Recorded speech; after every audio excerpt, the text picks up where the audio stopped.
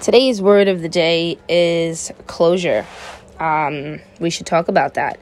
There's a lot of things in life that you really, really deeply believe will bring you closure if you can just do this, if you could just have that. Obviously, the most common is relationships. You wanna know why it didn't work, and you want that person to somehow explain to you, why it didn't work. And it's funny because the person who is responsible for it not working, if not both of you, normally doesn't seek closure. They're permanently open to the idea that it's not because of them, it's because you're not the one for them. And that somehow justifies the opposing actions that they do onto you. But personally, let's get into that. I've been trying to be legally divorced since 2015. We're in 2023. Just to timestamp things. And repeated filing, all of that, it just never came to fruition. It never finalized. It was always one thing or the other. Stopping it, restarting it, ending it, whatever the case may be. And for a long time, I wanted that closure so badly, and everything that I did was in light of that. Like, I needed to bring that fucking realism to my life. Otherwise, my life couldn't start. And I guess somewhere along the way, I just started living my life, anyway. What are you going to do? Wait forever? Time is short, and we're wasting it by waiting for something to confirm that it's okay to start again. Kind of like the New Year's, when everybody wants to make a resolution and do something new with their lives. You wait for that. And I don't like waiting. And I stopped waiting and I started living my life.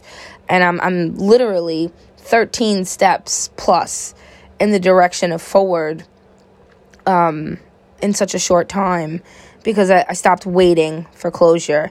Now, yesterday, well, it's 2 days ago now. This is a little late, but life, you're supposed to live it, not count it. I got the finalization for this divorce that I've waited and waited for. And there's even been a few times when I'm like, if I was divorced, I'd have this. Or if I was divorced, I could do this. And there's this fantasy that I didn't need the closure, that I didn't need that paper to continue on with my life. My life had already begun again the minute I signed those papers. So when I got those papers, I expected I expected more. I expected to feel more, to be all of the sudden rewarded, I guess you could say. All that I prayed would happen when I just finally got that, and none of that happened. I literally did the same thing I do every day. Woke up, checked my email, got the information, had a cigarette, smoked a little weed, got another coffee, that's 2, took a nap, took a shower, got dressed, sat around for a little bit, did the dishes, went to get Emma, came home, got ready for work, went to work, excited, not any more than I usually am, regular day. And that's because I had already started living my life. So there was no reward for this confirmation. There was no celebration immediately necessary, because I've already been living in the closure for this long.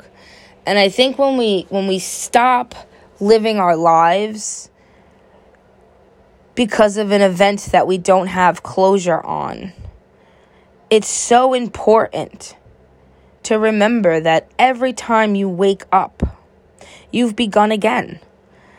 And there's nothing that closure could have done to make that day any differently.